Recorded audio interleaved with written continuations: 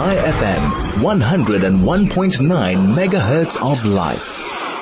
I'm happy to say we have on the line with us Shaun Sacks. He is a senior researcher at NGO Monitor, and we're discussing the death of Palestinian hunger striker Khader Adnan, and looks like it is already reverberating around the Middle East and is going to be certainly a big issue over the next few hours and probably in the next few days. So we need to understand the context, and no better person to do that than Shaun Sacks. Shaun, welcome to the show. Thanks for being with us on High FM. Hi, good afternoon, Benji. How are you?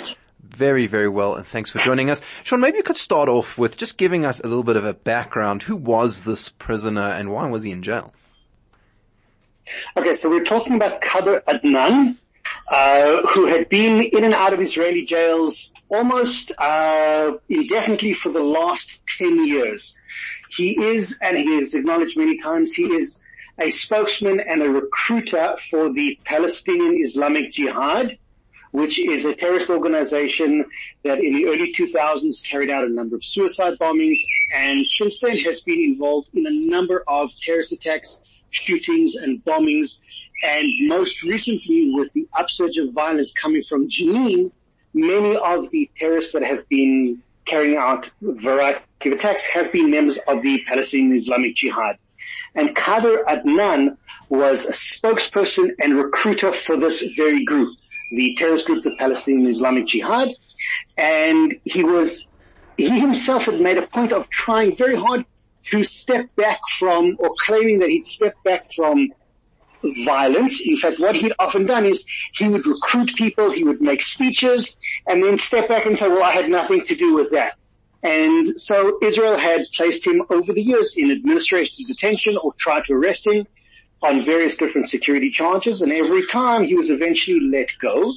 And over the last couple of years, what he would do is every time he was arrested for security offenses, he would go on a hunger strike. This last one was his 8th, if I'm not mistaken, hunger strike for being in Israeli detention. Okay, so that was the issue of the hunger strike. It wasn't over conditions or some access to his lawyer. He was on hunger strike because he was in jail because he was recruiting for a terrorist organization. Is that the long and the short of it? That's it. He's a recruiter. He's a spokesperson. Let's make it very clear. The rights and privileges given to Palestinian prisoners in Israeli jails far exceeds what other prison sentences may have. They have access to lawyer, to communication, to in some cases satellite TV. Convicted criminals, not in this case, also have access to education. In fact, a number of Palestinian prisoners have completed master's degrees, even been enrolled in PhD programs. Adnan, not only did he have access to food, he also had access to the canteen of Palestinian prisoners. So they're given extra food, not just the food provided by Israel. They're given a kitchen of raw materials where the Palestinian prisoners themselves make their own food. So there was no shortage of conditions or shortage of food. Adnan had made a conscious decision to go on absolute hunger strike.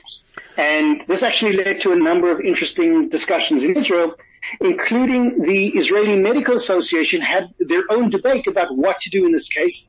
And they came out and said, we refuse to get involved. We can't force feed somebody. We can't administer food against somebody's will.